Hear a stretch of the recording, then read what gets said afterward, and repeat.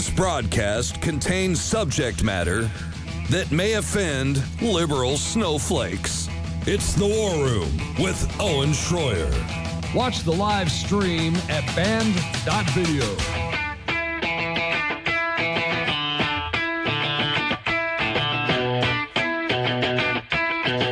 All right, we've got Kyle Seraphin in studio with us for this hour. Very excited. We're going to get into the January 6th pipe bomber, the Democrats deleting evidence, Kamala Harris's whereabouts, the new videos, and the weird response. But I wanted Kyle to comment on something first, because in fact, you just broke news to me right when you sat down. I want you to break it to the audience in a second.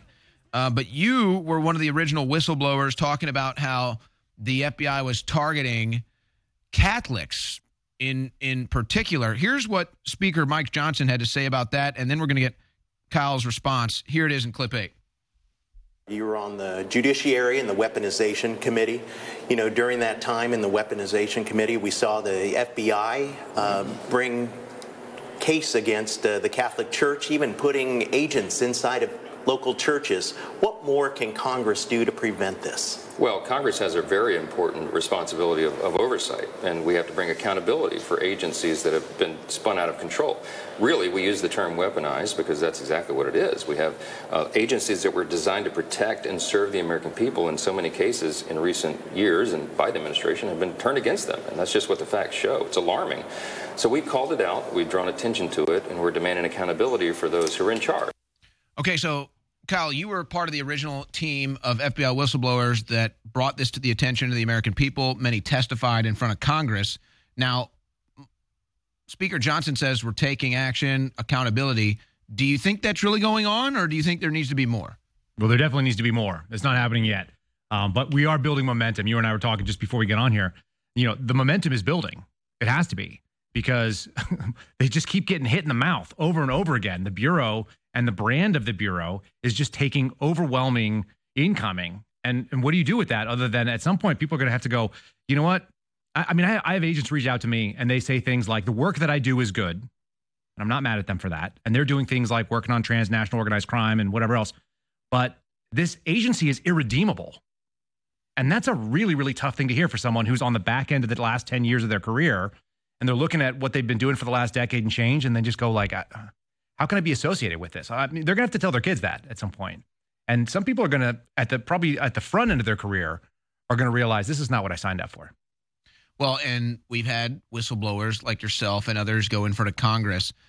I suspect there's going to be, I don't know if more whistleblowers coming forward or it's going to be people leaving the Bureau, but you were actually just telling me that there was kind of a troll that just happened at the Capitol. Yeah, that's right. So I work with a group that's called Catholic Vote, which is an advocacy group, and they've got a 501c3 and a C4 and some other things. And they picked up right away on the problem of the FBI investigating Catholics. That's what they do. And they're lay people. They're not associated with the church. They're just regular people that go to Latin, masses. And so they said, okay, well, if the FBI's got a problem with Latin Mass and they think they're going to call that, analogous to white supremacy, why don't we get a Latin Mass said in the Capitol for the first time in history? And so they did that yesterday on the 1-year anniversary of that memo being sent out into the field in Richmond. So, there is pushback happening and people are getting more bold. I think that the big difference is, historically, people were scared of the FBI, right? They either had sort of a respect or they were scared, and they were looking around and they're going like, this is an agency or an institution that's either fearful or they actually just think it's got some vestigial history that we think is good. I think we're moving to the point where people are going, you guys are acting like clowns. We're going to treat you like clowns. We're going to troll you like anybody else. You're not off limits. So gloves are off for some of these people, and I'm proud that they got that done. The masks look lovely, by the way, so that's cool. But also the fact that what it says is like, we're not going to be kowtowing to you. We're going to actually do the thing that you said we shouldn't do. Well, and I think maybe there's kind of been a turn in the spirit of being afraid, let's say, of the FBI, to being afraid that if we don't push back against the corruption, not just from the FBI, but the entire Biden administration or federal government at large, that's going to be much worse than if we sit back and say, oh, we're afraid. Kyle Seraphin in studio. You're not going to want to miss this next segment, folks. Share the links. This is going to be huge. My friends, Alex Jones here to tell you about some of the most important information concerning you and your family's health. Radiation levels have more than doubled in the last 60 years in the Northern Hemisphere from all of the nuclear testing and radiological accidents. Radioactive contamination is now in most of the food supply. There's only 2 ways to avoid this. Move south of the equator or properly protect your thyroid with Nascent Iodine. Looking to protect my family, I've done deep research. Nascent Iodine is the purest, cleanest, absolute best form of iodine to protect yourself and your family. It's made right here in the USA, completely non-GMO. I searched out the best quality and now have developed a double-strength form of Nascent Iodine, exclusively available at InfoWarsLife.com. Nascent Iodine is on record as one of the only safe ways to detox from fluoride poisoning. Survival Shield Nascent Iodine. Secure your super high-quality Nascent Iodine today at InfoWarsLife.com. That's InfoWarsLife.com. Crushed in the housing market. We are getting crushed in the automobile market. We are getting crushed in our grocery bills. They're sitting here attacking you, attacking your economy, attacking your culture, attacking your borders. And then they say you're inhumane. War.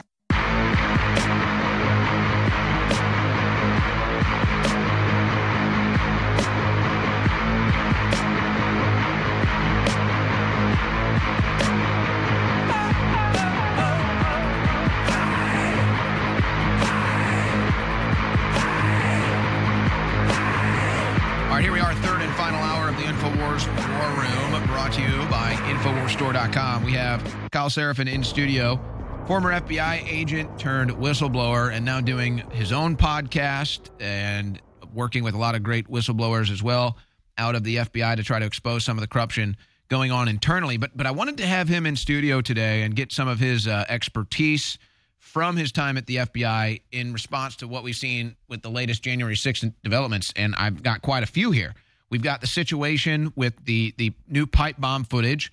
We've got the situation with now Ray Epps' testimony that has just gone public, as well as this whole Kamala Harris mystery about where she was really at on January 6th. But She was in a meeting.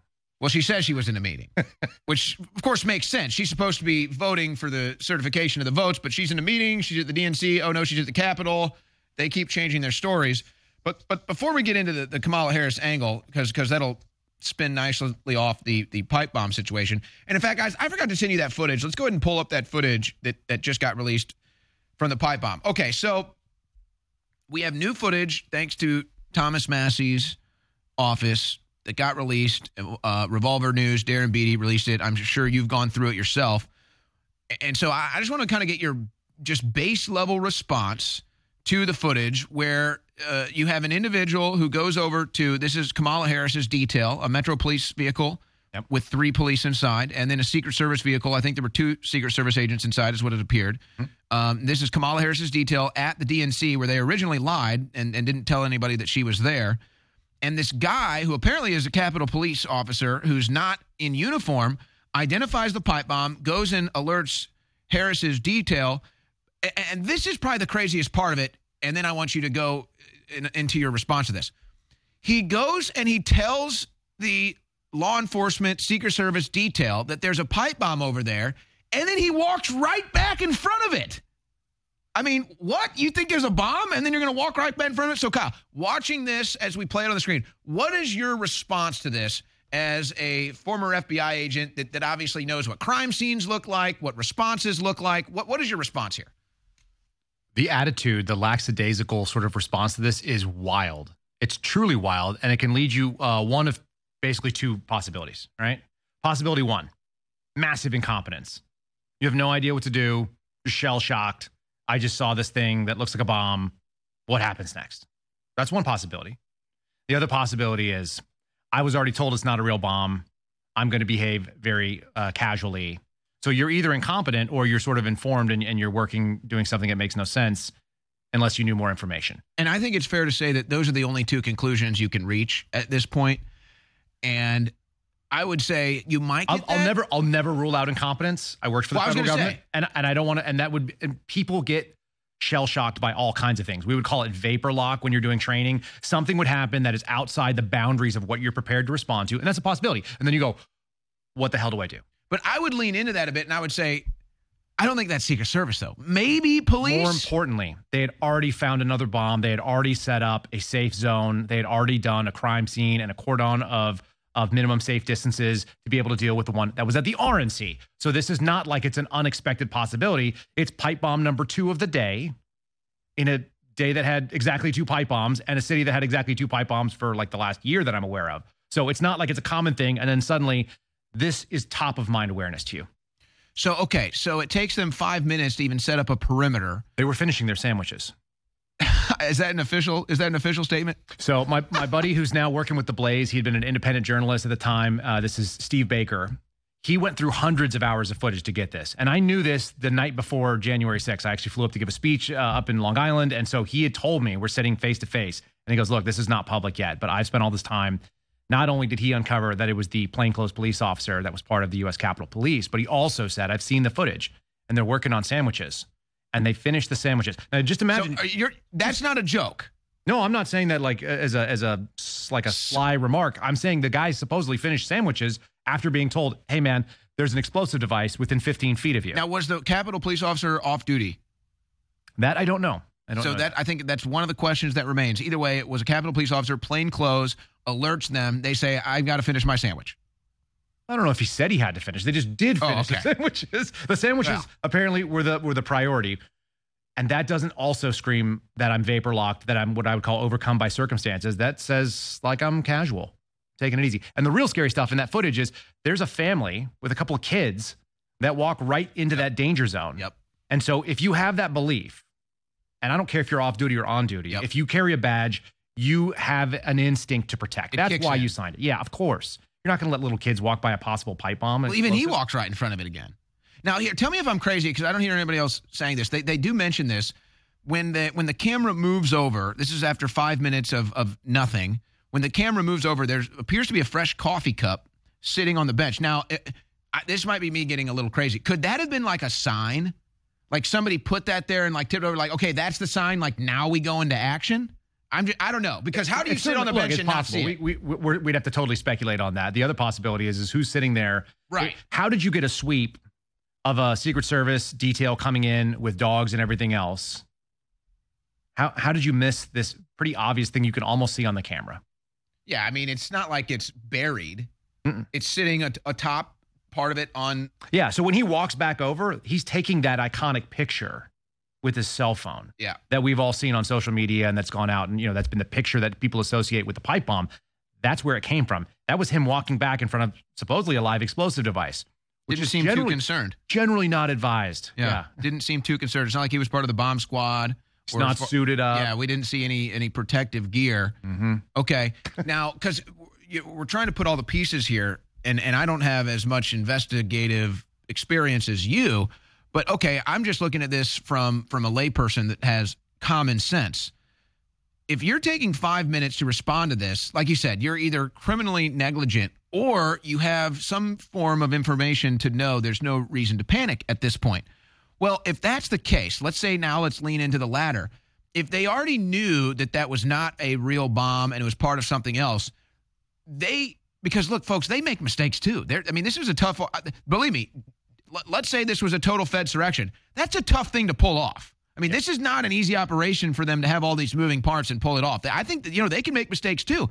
So they might have moved too soon. The identifier of the pipe bomb might have moved, 30 minutes too soon or whatever, because he wasn't supposed to notify them till 1:40, which was supposed to be the 20-minute mark till the certification, which was supposed to be when the timer said when the bomb was supposed to go off. So that's why they might have been sitting in their cars, finishing their hoagies, is because they were like, hey, we're not supposed to move yet, right? We're not supposed to move yet. And then they're like, well, now he's just called it in. Now we have to move. It's always like, this is the problem. When we don't have a federal government that's being transparent and honest with us, we're completely left to speculation. The other problem is that we have an awful lot of coincidences that don't seem to line up. Like, how come we can't find the cell phone data on this, right? The cell phone data was supposedly, they did a geofence. They were able to find every single person that went into the building. They can find people with an earlobe. Right. Yes, of course. They can identify people with the earlobe recognition, even though he's wearing a mask or whatever, and all this kind of stuff. And then we can't find the one person in the least crowded time at night, right, doing the single most terroristic act on supposedly the darkest day in our nation's history. On multiple cameras. Correct. How can we not track that person? And then we hear from Steve D'Antuono, who is the former assistant director in charge of the Washington field office, who was my boss's boss or something to that effect. He was a couple of levels above me. He was the guy in charge of the field office. Was that the same guy that was in the Whitmer case? Oh, weird. Isn't that weird? Yeah. He originally had the fake Whitmer kidnapping plot, and then he gets moved to this. Right. So he was in Detroit. He was the special agent in charge there. We had a last minute, low notice retirement of the ADIC in front of him, the assistant director in charge at Washington Field. So D'Antuono gets that job. Now he's in charge of what ends up being January 6th.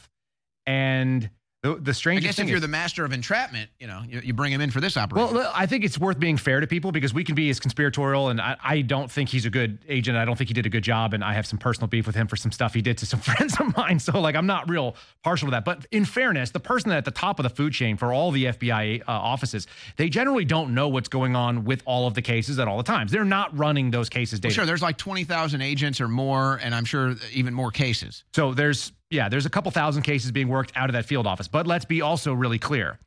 Isn't it interesting that when you have Chris Wray out there, I don't know, I can't recall, I don't remember, I don't have that information, maybe we can get back to you, Congressman. All that is always pretty common. It feels like they do that on purpose, where they're compartmentalized to the point where these people don't actually know anything, or they're saying that and nobody could prove otherwise because they're not cracking FBI files. And they do know. And I happen to have some intimate information because of my litigation dealing with this.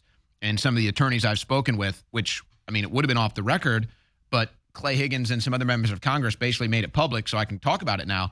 They argued, the federal government argued in some of these cases that there were so many confidential informants in the ground that to make a request to give them a number would be impossible. That was their response. They said, defense teams would say, hey, well, how many confidential informants did you have? And they would say, well, we don't have the answer. The judge would say, okay, we'll get the answer. They'd come back in court and they'd say, well, the number is so high, we can't give it to you. And so now Clay Higgins and others have come out and they've said they believe it was at least 300 agents, either confidential informants or directly in the federal agencies, were on the ground that day. Let's take the conspiracy out of it for people, because there's really, really obvious reasons why that would be. Doesn't make it good. It just makes it so we can make it more tangible, right? Every single field office has a counterterrorism mission, all right? There's either a GS-15 or there's an SES that's in charge of counterterrorism. That's what they do. And all of them are running cases. There's 56 field offices for the FBI. So they're all running cases in their area. And that could be in Iowa, and there's going to be some in New York. There's going to be some in Miami, et cetera, et cetera. Everywhere you go, the FBI is working counterterrorism cases. They all have a quota, which should probably not surprise people at this point, but that's true. And then based on the number of cases they open in certain types, and the way that they're worked and the techniques that they use, whether this be a Title III wiretap or using FISA or using physical surveillance or so on, they're incentivized with a bonus structure that pays out the top person in that field office to the tune of like $30,000 to $50,000 a year. So there's an incentive. So there's an incentive and a quota margin. Correct. That it's like the old argument. Well, if I have to give out 50 speeding tickets a month, but nobody's speeding, well, then what am I going to do? Yeah, you're going to find some speeders. That's what's going to happen. And so in this case, the FBI is incentivized because of the system that they use, and that's been going on for a little while now, this stats-based system. They call them statistical accomplishments. But because that's been going on for a while, every one of those 56 field offices is incentivized to have people infiltrated into various types of groups that are going to generate certain types of cases. In this case, there are 266 cases, which I'm sure there's one on you. There's definitely one on me. We all have this sort of thing going on. These are intelligence-based cases. They're not criminal, by the way. They're intelligence for counterterrorism because you are an anti-government, anti-authority violent extremist, or you are a militia violent extremist, or you're a white supremacist or whatever. They have all these different labels on them. But what they do is they go and they create these cases. They get sources into them because they need sources for that accomplishment. And then when those sources travel to January 6th, we found out just after January 6th, we're following a guy, and we don't know what he did, but they were like, oh, he was involved in something. So we're following him. That's what we did. That was my team. My team was a surveillance team. So here we are outside of this thing, and what happens? He gets into his car. He starts driving home at like 10 o'clock at night from Loudoun County. And we followed him. We followed him all the way through Maryland, first all the way through Virginia, then through Maryland, then into West Virginia. We're like 6 hours deep into this surveillance, right? It's in the middle of the night. The guy's exhausted. We could tell. We actually had him pulled over because he was weaving between lanes, and I thought he was going to kill the kids in the back seat. So life first. And so we get this done. We find out 6 hours away from base, 8 hours away from base in the middle of the night, that they had a tracker on the car the whole time.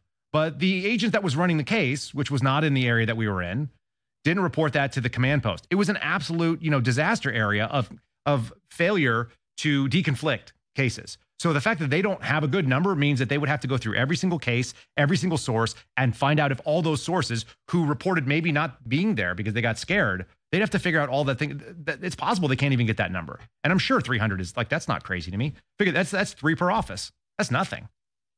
And I think, too, it just shows you that there was an overwhelming, not just presence of federal agents or confidential informants there, but there was an overwhelming incentive to be there and be involved, whether that was nefarious, for nefarious reasons or for surveillance reasons or for any other reasons.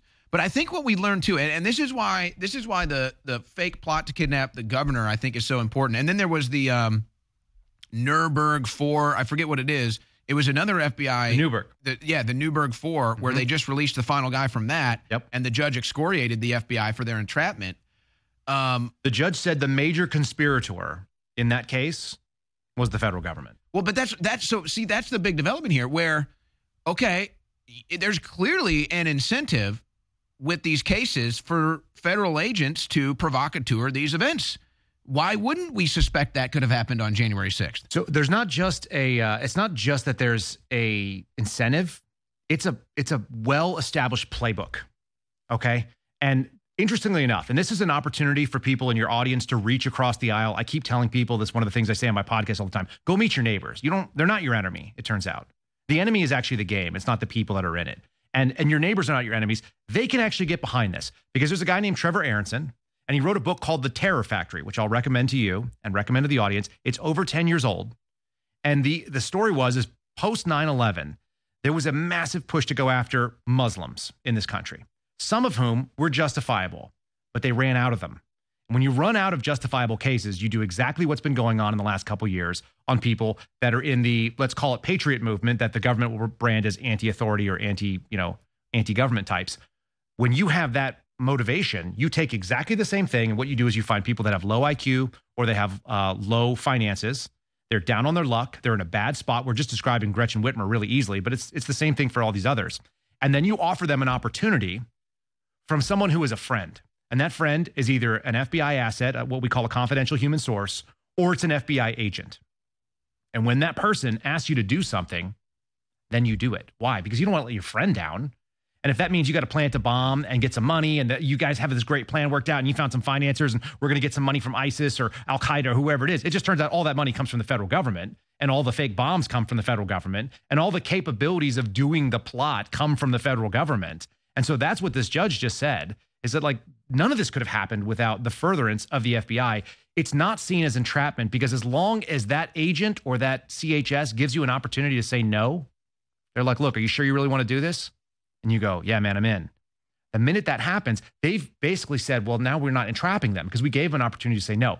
But the person was saying no to their friend, an undercover or an asset. Which could be their only friend. It could be their only friend group. Most likely is their only friend. Yeah. Most likely is. And so how much work, though, goes into identifying or using some sort of a dragnet to find those people? Or is it just it works out that those are the individuals that kind of gravitate towards them? These are targets of opportunity.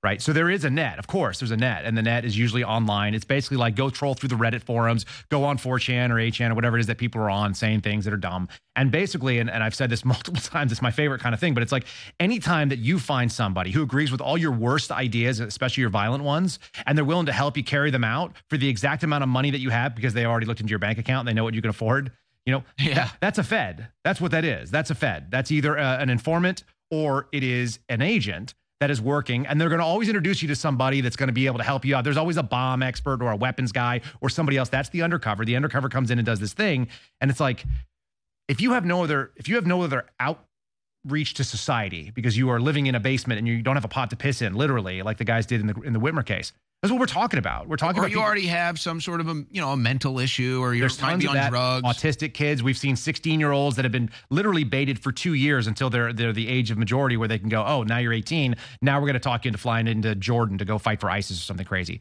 And that's what we They did that too. They did. That was a recent story that just these went aren't out. made up. These are real world examples. Yep. And they happen over and over again. And unfortunately, the Terror Factory, it's just been applied. So I think my disagreement with Trevor Aronson, I've told him this to, on the phone.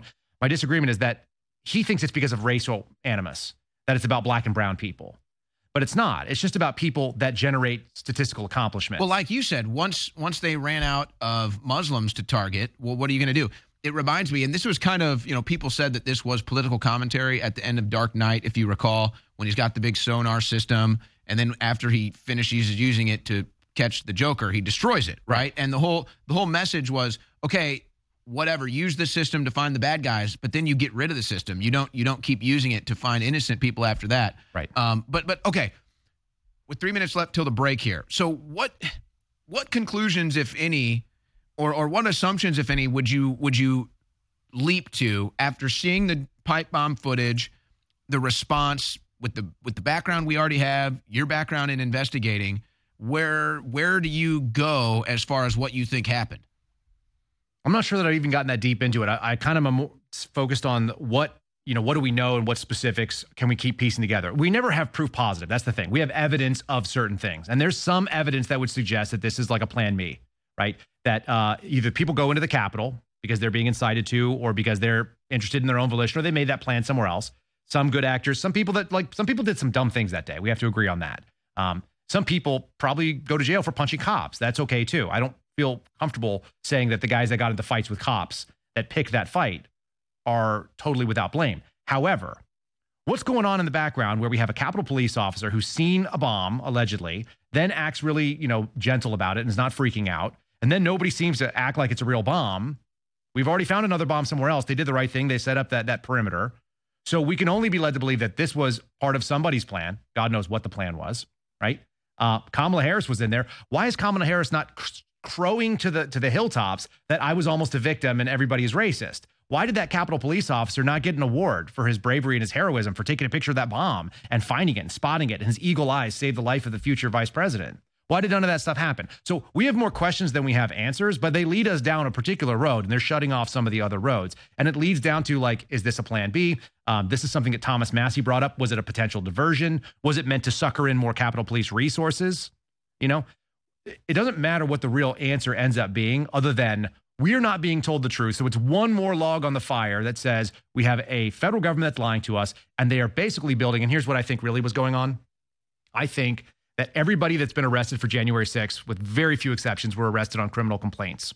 And those criminal complaints are incredibly broad. They say all the things that happened on those days to include found explosives, which sounds really scary if you're reading them. And the judge, who's the magistrate judge who has to sign off on the arrest warrant, they're seeing, oh, well, there were bombs involved. There was a riot. Now everybody knows it. But when they were first signing these things out, they were talking about how there was explosive devices. That ups the ante when you start putting in the weapons of mass destruction kind of thing. There were explosives that were indiscriminate weapons.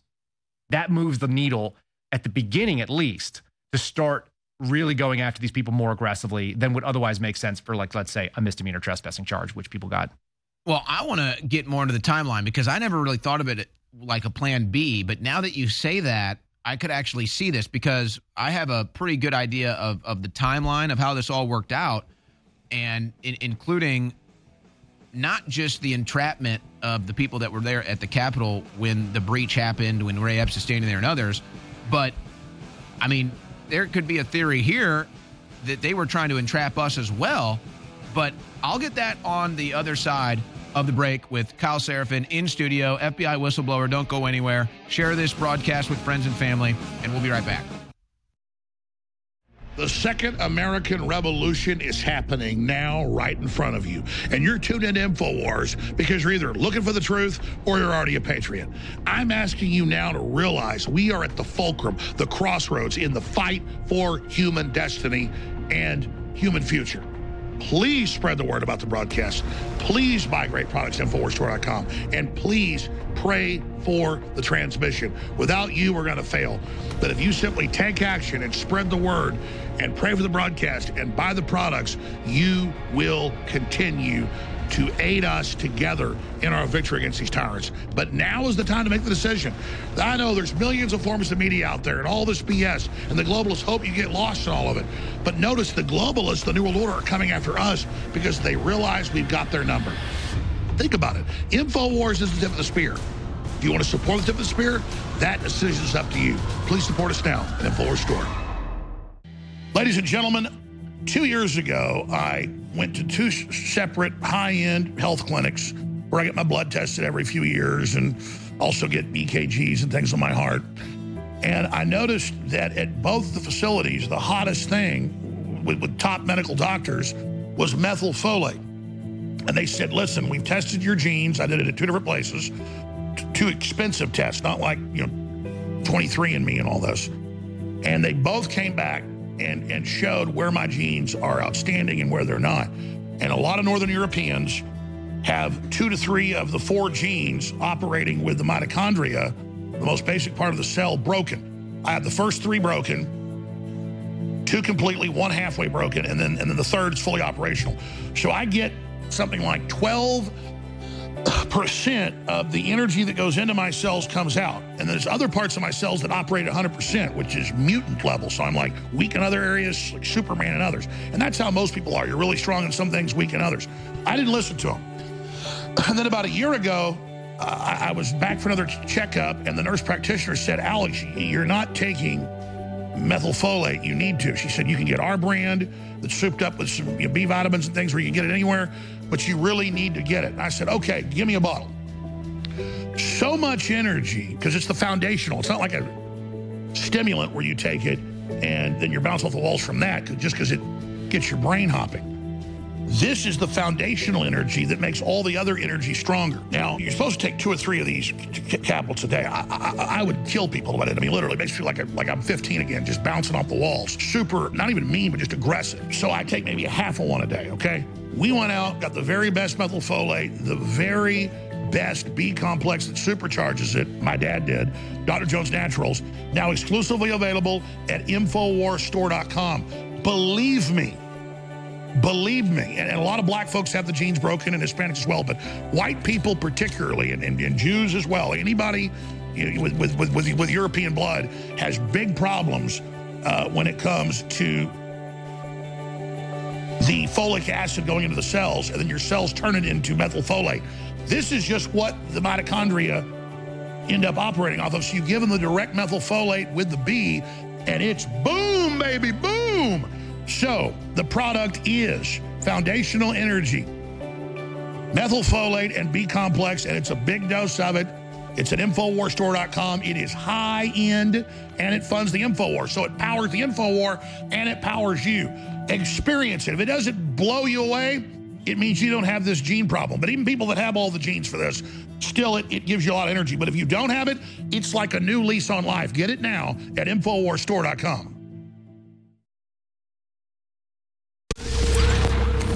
If you are receiving this transmission, you are the resistance. The show that digs deeper than the rest.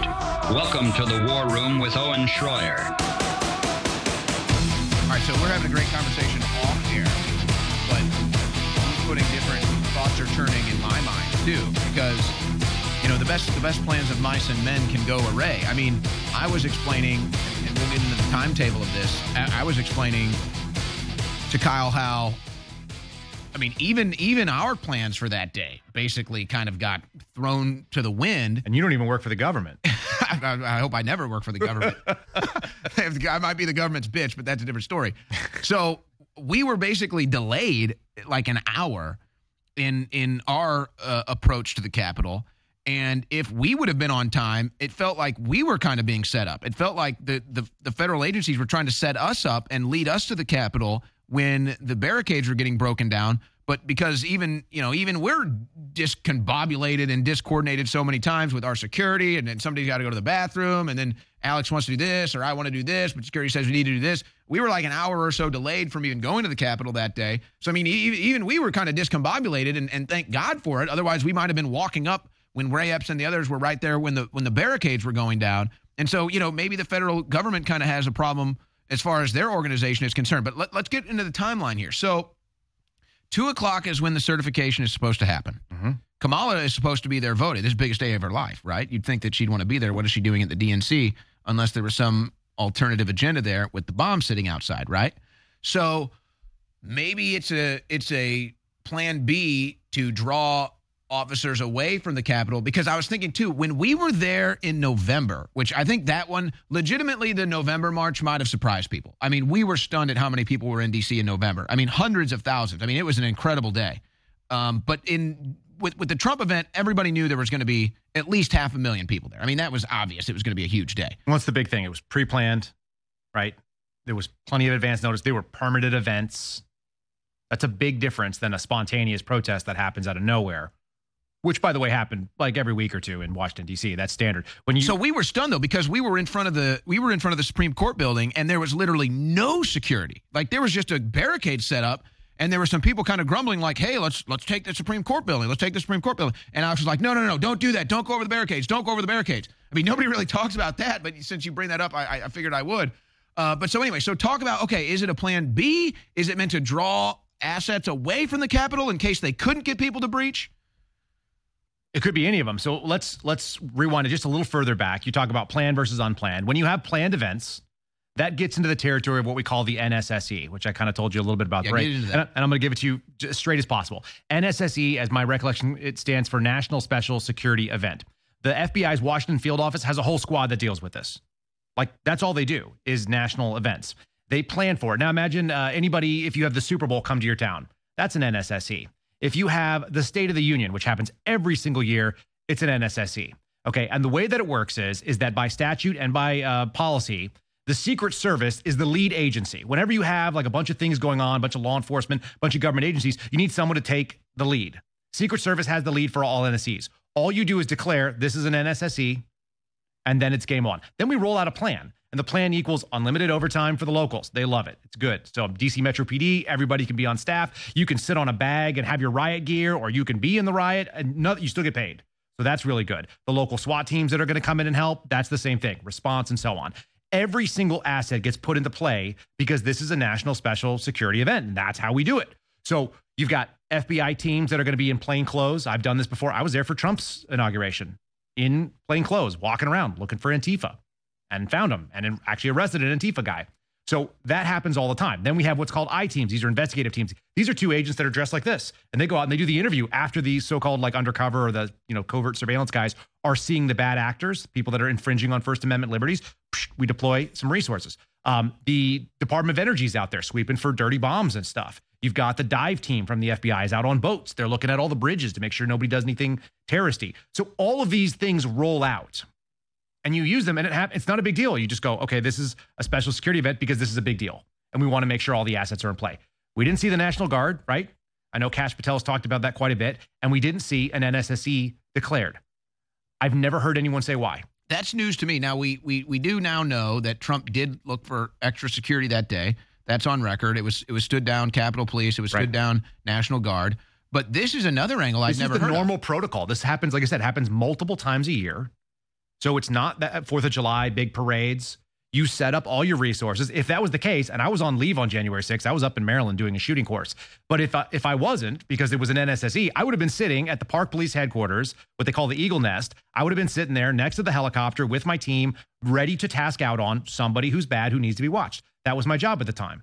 We would have had 6 to 8 armed agents that would deploy out, and we would follow bad guys or, potential terrorists or whatever. That was our gig. We didn't get deployed on that. I was able to take leave. Usually it's like a leave is canceled thing. Anybody who's been in the military knows what those, sort of everybody is on call. And that didn't happen. And why that didn't happen is still beyond me. Like I said, I've never heard it answered properly. This should have been something that the Secret Service declared, and they did not. Well, okay. It leaves all these open questions. That also tells you why you had so little resources. So the plan B, which we're getting to, you have a plan B option where you've already got low resources because you haven't got everybody on standby. Now let's say you got a bomb. Well, what's the priority of people who are protesting outside of a place where there's permitted stuff and a bomb? Or two bombs. You go to the bombs, right? You got to set up minimum safe distances. You got to set up probably a 300-foot possible blast radius where everybody can be safe. You evacuate all the areas. You got to go door to door and make sure nobody's near a window. You got to bring in a bomb squad. Like, that's a lot of resources. People are stopping traffic in every area. So if you do a plan B that draws a bunch of people away, what does it leave? It leaves your other place, vulnerable. So the concept of a plan B, that if they don't get rowdy here at the Capitol, which is, we're speculating 100%. But if you don't get rowdy at the Capitol and we want to give people a reason that they can think that they can do it, you talked about the Supreme Court having open doors. They had one set of barricades and nobody was there. Nobody. It was stunning. I was there like, and wow. You think you could have got up to the doors? Oh, easily. People were suggesting we do it, and I remember it. It was a beautiful day in November. Nobody was expecting the event to get that big, and it ended up being huge. And we're standing there at the Supreme Court. I mean, we're basically getting smashed into these barriers. And I think some people were just like, "We need room to breathe. Like, let's just move the barriers so we can expand. We can't breathe here." And Alex was like, "No, don't get rid of the barriers. We can't go over the barriers." And I remember it like it was yesterday. I can hear that. But here's the crazier thing, because the permits, because Alex and some other individuals worked together to get permits to have speaking events that day. Right. So we had a permitted event on, I don't remember what side of the Capitol, let's just say northeast side of the Capitol, whatever it was. We had a permit and a stage set up, and part of the conversation leading up to that was, is it going to be worth it? Because these are expensive things. I mean, to get these permits and get these stages set up, it's very expensive. So part of the debate was, well, is it going to be worth it? Are there going to be people there that day? And it was pretty much determined immediately, like, oh no, this is going to be a big event. There's going to be hundreds of thousands of people there. It'll be worth it to get this stage set up and have these speakers. So it was like, okay, green light it. Yep. So it wasn't like they didn't expect that, especially once Trump announced that he was going to have his speaking event. But you know what? I just had another thing come to mind, and I haven't heard anybody talk about this yet. It just shows that the whole pipe bomb thing was clearly a false flag. Who puts a pipe bomb in visibility under a park bench? Nobody. It doesn't even make sense. Oh, look, we got it up on the screen over here where you can kind of see what it is. But like, well, it's like somebody went to the FBI training headquarters and just pulled it right out of there. It looks like every training bomb that's ever been put out there. Have you seen those before? Not with the FBI. I saw them when I was in the military. Okay, but you have seen them. But the idea of having a dummy IED, improvised explosive device, like, they're everywhere. Anytime you do explosives training, it's like, this is the most basic rudimentary level. What do you need? You need a casing that also has some fragmentation capabilities. You need an explosive thing. You need an initiator, whether it's electric or non-electric. So that's a fuse, or it's going to be a battery that hits a blasting cap or something to start it. And then you need some way to initiate it either remotely, or you're going to, trigger it by hand. You'd still have to be in the area to do that. I mean, it's not like it's going to have a large range. Command wire is one way you can do it. So you actually push a button or whatever, you initiate a charge. Then you can do it remotely with cell phones and stuff like that. The people who are overseas saw this all the time. And then the other possibility is that you have it on a timer. Now, timer is the least precise way of doing it. It's also the easiest thing to set up, as like here's how it could look. And do those egg timers have 24 hours of capability? Okay, I'm just making sure. I didn't think so. But the way it was described to us, because the first thing that happened, because my team, my surveillance team was put on this case. And when I say that, I mean, we weren't doing the ground investigative work. We were doing the out in the field, running down the leads and following someone that was a person of interest at the time, of which I've never heard anything about it again. But consider the person of interest. The first thing you want to know, if you are a surveillance agent, you're armed, you're going after a potential bomber, what do you want to know? Were the bombs real? Were they operational? And the answer we got back was no. The answer we got back was that they were inert. In fact, as my recollection, which I tweeted out today, looked very bomb-like. Well, they want the training materials to look very bomb-like, but they don't have to be real. Right. So whether it was a training or it was a dummy bomb or somebody just saw it, because like anybody could make this. I mean, whether it's FBI or not is irrelevant. The information and I can't remember who told me this now, because some of this stuff kind of, you don't know what's important at the time. This is going back, 3 years. But I recall having conversations where someone said they even traced like DHS training materials, specifically like the explosive residue was DHS related or came off a DHS contract. Now I can't figure out who it was. I've asked a couple people, hey, did you tell me that? And they're like, I don't remember. I don't think so. But it doesn't make a difference, because if it's a dummy bomb and they knew that right away, why did the FBI go out and say that these were viable devices? And I think that actually, and I just talked about this on DC radio. The question is this: viability. What does that mean to the FBI? You know, I had somebody tweeted at me. They said, I have a minivan, and if it had 6 ounces of gas, it's a viable way to get to the airport. But if the airport's an hour away, you're not getting there. So having a black cat or a small amount of explosive device from like a firework, that makes it viable. But does it make it lethal or even potentially lethal? No. So are they playing with words, which they always do? That's the classic, you know, senior executive of the FBI does that. And it's not just the FBI. Plenty of government people do it. But are they just making this up? Like they said viable when they knew it wasn't actually like an actual explosive. And we were told they weren't real right up front. That's something that we heard. Interestingly enough, the guy who was in charge, Steve D'Antuono, who we've referenced before, he was interviewed by Thomas Massie. He was deposed under oath. And there's something really interesting, and your guys had it up on the screen a minute ago, and I kind of saw it. One of the little things that I pulled out of that was a small interchange where he brought up my name, which is bizarre. I didn't know that I was discussed. I didn't know that Tom Massie knew what I was up to, but he did. And he said, have you seen what Kyle Serafin's reported, that these were inert? And he was like, yeah, I've seen what Mr. Serafin had to say.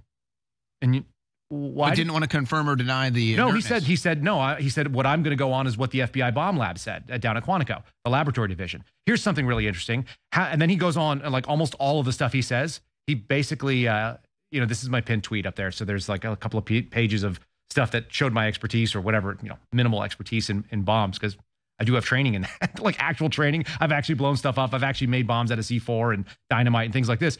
He's out there and he basically calls me out, and he was like, I don't know if Kyle Serafin knows anything about bomb making, but I got to go on what the lab division says. Like, number one, yes, I do a little bit, probably more than he does. And number two, why do you know what Kyle Serafin is saying in the media and you don't know what your own agents are doing in your damn building? Is that not bizarre? It's the weirdest thing I've ever heard. Someone pointed it out to me. It's just like it was a prepared legal statement. Well, why on earth is he keeping track of what I'm out there doing instead of what his agents are doing when they haven't found a bomber who supposedly left a bomb in the nation's capital? And it was a very, very imprecise device. It's the least precise of all of those. It wasn't command wire, and it wasn't, initiated right then. And it was done with a timer, which means fire and forget. And God knows what's going to be there. Is it going to be a bunch of kids? Is it going to be the vice president? Could it be anyone in between? Could it be no one? Could it be a building or a car? Like, bus full of nuns? All these things are possible. But that's why it brings into the equation the actual timing of it, that it would appear that they wanted us to believe, at least, it was supposed to go off at 2:00, which was when the certification process was going on. Imagine how light your thinking would have to be to look at that, though, which also feels very government-like. It's like first-order thinking only. And it's literally impossible. If you sit it there 17 hours before and you're on an egg timer that has, what, a 2-hour max countdown? So it's not even possible. No, it's not feasible, which means it would have had to been dropped after the secret security sweeps. Which also is not the case. Well, we don't know when that one was really dropped. There's no footage of it being put in place. True. Even though we know there's a camera right there recording, so they just won't give us the footage, I guess. Well, the footage was the camera's not actually pointing at that bench. It was actually pointing at the driveway, or if you will, or the entryway to the underground parking garage. So we don't actually have camera footage of that particular little park bench for days beforehand. And my buddy Steve Baker said he went back 5-6 days and nobody had moved the camera. It had been pointed right at where those cars were, where the guys were eating the sandwiches, which you just showed earlier. That had been unmoved for several days. And then suddenly, for the first time, after they start doing this investigation where they slowly get out after the sandwich eating. 5 minutes after it's called, yeah. That's when it starts moving for the first time in days. Now, who knows? I have a hard time believing that there is not another camera angle that has that bench in it. We're talking about D.C., the most surveilled area probably in the United States, and outside of the DNC. I mean, that's my opinion. Do you think that there's any other footage out there, potentially? There may be, and I'm not at liberty to discuss whether or not it's coming forward or not, but people should hold on to their hats for the next couple of days. Fair enough. Well, I've always figured, too, being in the position I'm in as a journalist, people will sometimes tell me what to expect or what's coming, and sometimes I'll tip off my audience a little bit. I did not have that knowledge. That was an assumption. I think a pretty safe one to make. Yep. But what's incredible, okay, so considering that, now we get into some of the facts that the Democrats are trying to hide the evidence. Okay, so the Democrats delete 100 whatever files off of this January 6th committee, 100 files of evidence. I guess it was 117 to be exact. And then the Republicans, after they take over, are able to save it with some data people.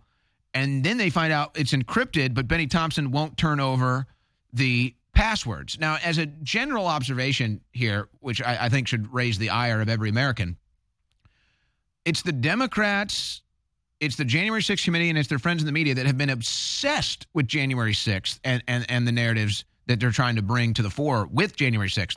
Why are they the ones erasing evidence? And why are they the ones not talking about the pipe bomber? You don't have to respond to that, but talk about this deletion of evidence that the January 6th committee has been caught. Well, it's really straightforward, right? Didn't Nancy Pelosi kind of let that slip? She said, we got to keep the January 6th narrative alive. She used the word narrative, not the truth. Not we got to find out what happened. They've got a particular sort of brand of story that they've sold. And if you're deleting information, like I struggle with the idea that anybody does that in an honest way. Well, I mean, if you're working in a courtroom and that happens, your case is blown. You're getting held in contempt, and now you got other charges you're looking at. Yeah, no, so you could go from being the investigator to being the investigatee to being investigated for doing that sort of game. You can't go screwing around with information. And this is the thing that's been so troubling, I guess. This is the narrative that should be pushed by honest people, political left or right. I actually don't care about any of that if we get right down to it. Bill Shipley, who's been defending J6ers and doing his thing, and I like Bill, and he's fair, and he said something that I think is the most honest statement about all this. The government should be agnostic about the outcome of court cases. That's not a win for the government. Whether you're convicted or you're acquitted is completely irrelevant to the government agent and the government prosecutors. Do you know why? Believe me. We know it's not. I found out the hard way that justice is the last thing that happens when you're dealing with the Justice Department. Of course, but and how sad is that? By the way, that's like the saddest thing that it's a very lonesome feeling on that being on that side of the courtroom. Let me tell you. But if the government's doing their job properly, if the system works the way that we like to believe that it would, idealistically though it may be, it's supposed to be agnostic, and your job as an investigator is to uncover the closest thing you can to the truth. You're never going to get to the whole truth, but you want to get as much of it as you can. Whether that is incriminating or exculpatory is irrelevant. You find the information, and then the facts land where they may. And then the prosecutor presents the case to the best of their ability, and the defense does the same to obfuscate or whatever else. And then a jury of your peers, people who are supposed to actually be your peers, are supposed to listen to it. And then they decide you met the burden under the standard pattern jury instructions or not.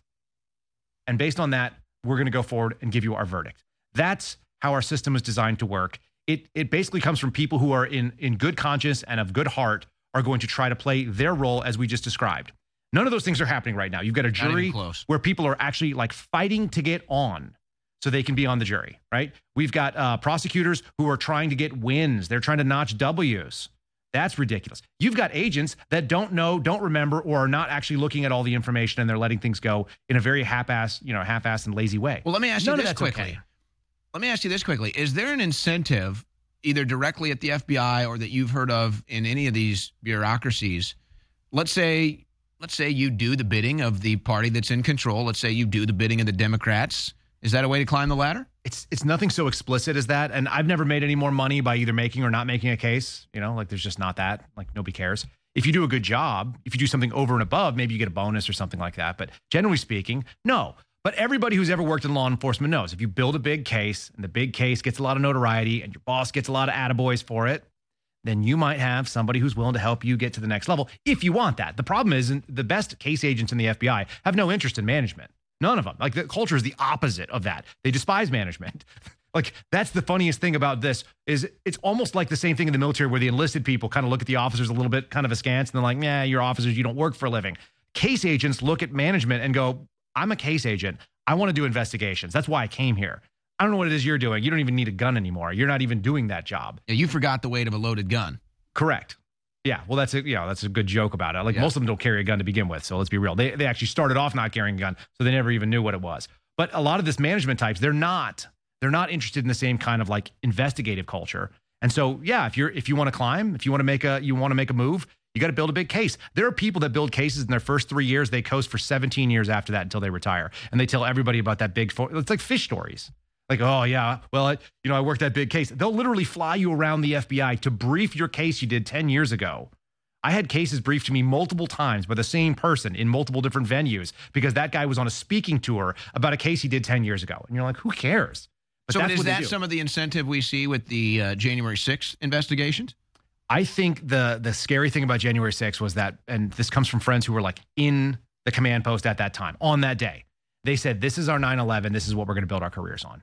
So the management decided that. The narrative was something that was co-aligned. It's almost never like a real good like Cancer Man style X-Files conspiracy where everybody gets in the room and they all smoke, and they don't turn on the lights for some reason. They figure out what the nefarious plot is. It's almost always a bunch of cinematic. It sounds good. I mean, it looks beautiful. Like we want to see it, right? But in reality, I think more often than not, what it is a bunch of people with co-aligned interests. It's like, I want to move up. That's what I'm I need to afraid move of. this political ball. It's a bunch of people that never conspired together, but they all had the same goals. The goal just sort of entangles and moves itself forward. Here's what we know they want us to get out of this, and it's not justice, in other words. Oh, that's definitely the case. I mean, does it look like justice? Here's the simple thing. I was in front of the White House a couple days right after, like the day after they burned St. John's Church. This is when they put Trump in the bunker and all that kind of stuff went down. Right. We had a senior executive resign over the treatment that was done because he was caught behind enemy lines, supposedly. And all of that was bad. And you didn't see people getting arrested. You didn't see geofence warrants getting dropped. You didn't see people getting run down, for misdemeanor trespassing who just happened to be on the lawn. That didn't happen. So when you see fundamentally different treatment of people, it looks like an agenda. That's what it looks like. Well, it's obvious. And like I said, when you've been on the wrong side of that courtroom, when you have that realization at a personal level, it hits home a lot differently. Not just the fact that justice was never even brought into the equation, but that, no, there was already a predetermined outcome of this case before you even stepped foot in this room. Yeah, you never had a chance. I don't think they have a chance. I mean, I look at all these J6 stuff, and like I said, even some people probably do belong going to jail for some of the stuff they did, but only if it was the same sort of thing. The other thing that nobody talks about, most of the stuff should have been brought in what's called the, not the District Court of D.C., it should have been brought in the Superior Court of D.C., which is where like all kind of trespassing and window breaking and, punching somebody goes. You don't generally bring it into district court. What about standing on the steps? Yeah, generally that wouldn't even, Standing on the steps? It's embarrassing. It's embarrassing on every level. That's the case. Interesting. But that being said, I did bring you this. Yeah. So first of all, the Suspendables, that's the team you're with, FBI whistleblowers, great people. You've got a website. I imagine there's maybe some other FBI whistleblowers that might want to join you, but you brought me a gift. I brought you a gift. So we gave you one last time, which was the white pin. People, if you see me wearing that white S pin, that was a gift from you probably like 3 or so months ago. Yeah, just before you went in. Right, yeah. So now we got the dark mode version. So what we realized... This is the elite level. Yeah, so I've now reached an elite level. We allowed people to buy the white ones as a show of solidarity with what we were doing, and so that's really cool. And a lot of people have gone out and bought them, and they're wearing them on their lapels. It's a great conversation starter. People like, your pin's upside down. You're like, no, that's how it's worn. The eagle is down, is what we say. So when I hand it to you. But anyway, the eagle is down. This is the, you can only earn these. The blacks are not for sale. Those are meant to be worn by people who've done something. Well, thank God the blacks aren't for sale, because we'd have all kinds of problems if that was blacks the case. are not for sale. No. Well, this is awesome. Every time I wear that pen, somebody sends me a message about how sharp it looks. This one is even sharper. But just talk about... It's like dark mode. It's the subdued version, if you will. Like, this is kind of a little bit lower vis, but it'll look good on some of your suits. And what's the website? Because you guys got great apparel there too. So this is supporting Garrett O'Boyle, who testified in front of Congress. Big guy, long hair, my very good friend. His name and the website is the-suspendables.com. There's t-shirts there, there's merch there, there's patches, but the pins are kind of the biggest seller. People can pick up like a 3-pack of those and get free shipping on them. And it's support our FBI whistleblowers, ladies and gentlemen. There it is. It's great apparel. Here's my pin. It's a great honor. I'm going to be wearing this on air, and I really appreciate all of our great FBI whistleblowers, including my guest, Kyle Seraphin. All right, ladies and gentlemen, that does it for the InfoWars War Room 21-hour break. We'll see you tomorrow. You stay classy, Info Warriors. Listen, I need your help. I mean, have we not delivered? It's like in Gladiator, when he first is a gladiator, he kills like 4 guys in 20 seconds. He says, are you not entertained? I mean, are you not getting what you want? Because, I mean, I eat, drink, and sleep this. I'm up against the New World Order, and all I need is your support. All I need is your word of mouth, your prayer, your financial support, and I sell you stuff that's the highest rated, the best, because I treat you like I want to be treated. I believe in mojo, karma, reap what you sow, folks, and you need to go to InfoWarsStore.com. You need to make the decision to go to InfoWarsStore.com and get incredible products. We have the Supercharged special right now, despite the fact that both these best-selling products are selling out. DNA Force Plus and Real Red Pill Plus are both selling out, but despite that, they're 50% off as a combo. The Supercharged special at InfoWarsStore.com. Please go to InfoWarsStore.com, and while you're there, it's about to sell out, but it's okay. We did a limited run. Now that it's going to sell out, we can order a bigger order of it. We're building back. to be able to, not just stay the same, but expand in the enemy's face. That's up to you, though. You have to make the decision to say, has InfoWars delivered? Is InfoWars on the air 7 days a week? Is Jones wild? Is he dedicated? Has he told us the truth? The answer is, I've died trying. I ain't perfect, man. If I'm lying, I'm dying. I'm all about what is the most accurate, what is the most cutting edge, who do I have on, people that predict the future, that are accurate. You can get next level foundational energy. Next level foundational energy that supercharges your cells. Take an hour to explain it, but this takes folic acid and puts it into the pure form of methylfolate that is the essence of your cells. And it's got the B complex to supercharge it. Next level foundational energy, InfoWarsStore.com. Please get a fundraiser copy of my book, signed or unsigned, The Great Awakening as well, at InfoWarsStore.com. The ball is in your court.